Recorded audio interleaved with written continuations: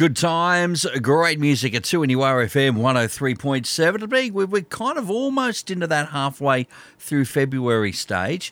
All of the school year sort of back and running up again. Of course, that includes all the happenings at the University of Newcastle, but that also means a whole bunch of new students will start to make their way towards the Hunter to pick up some studies there. Of course, everyone has to live somewhere, and the Australian Homestay Network kind of helps out with facilitating. There's a bit of a go-between there between families and the option to host students from elsewhere.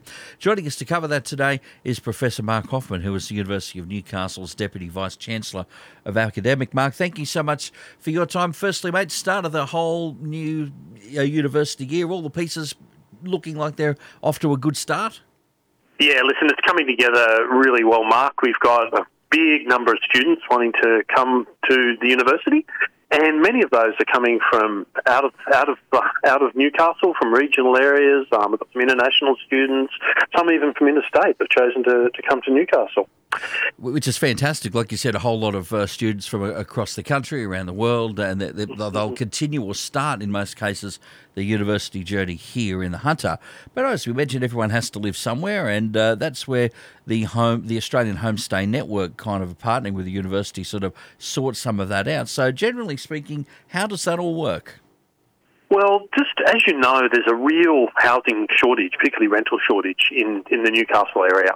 And we've got 1,700 beds for our students, but at the moment they're really heavily oversubscribed. So there's a lot of students wanting to come to study in the Hunter who are struggling at the moment to find somewhere to live for when they start. So we look at a range of options, but one that is very popular and we think more people may want to know about is actually hosting a student at home. And the way it works is we have, as you mentioned, a provider called Australian Homestay Network who do a lot of the logistics.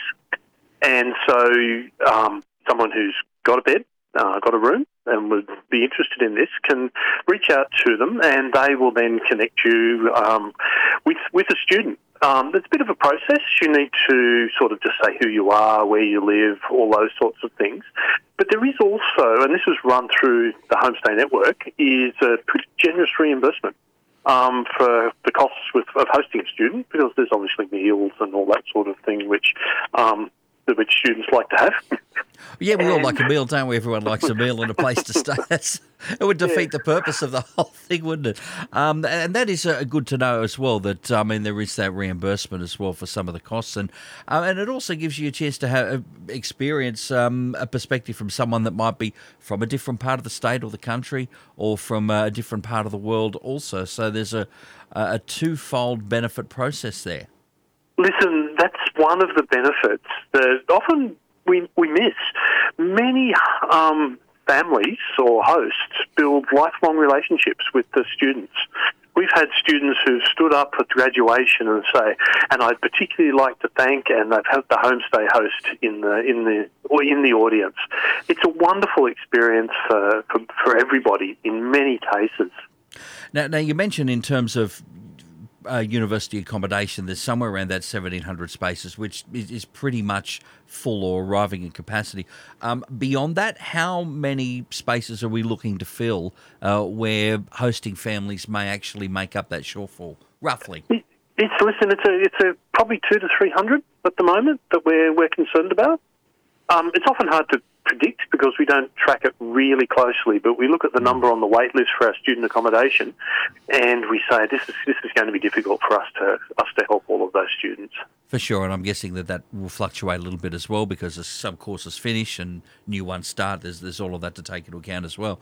All right, so somewhere in the world of 300 families, and generally how long do the stays last? And again, I know that's probably a fluid thing as well. Listen, it's very fluid. Sometimes it's a couple of months for various reasons. Other times it can be for the whole course of the degree, years, if everything works well.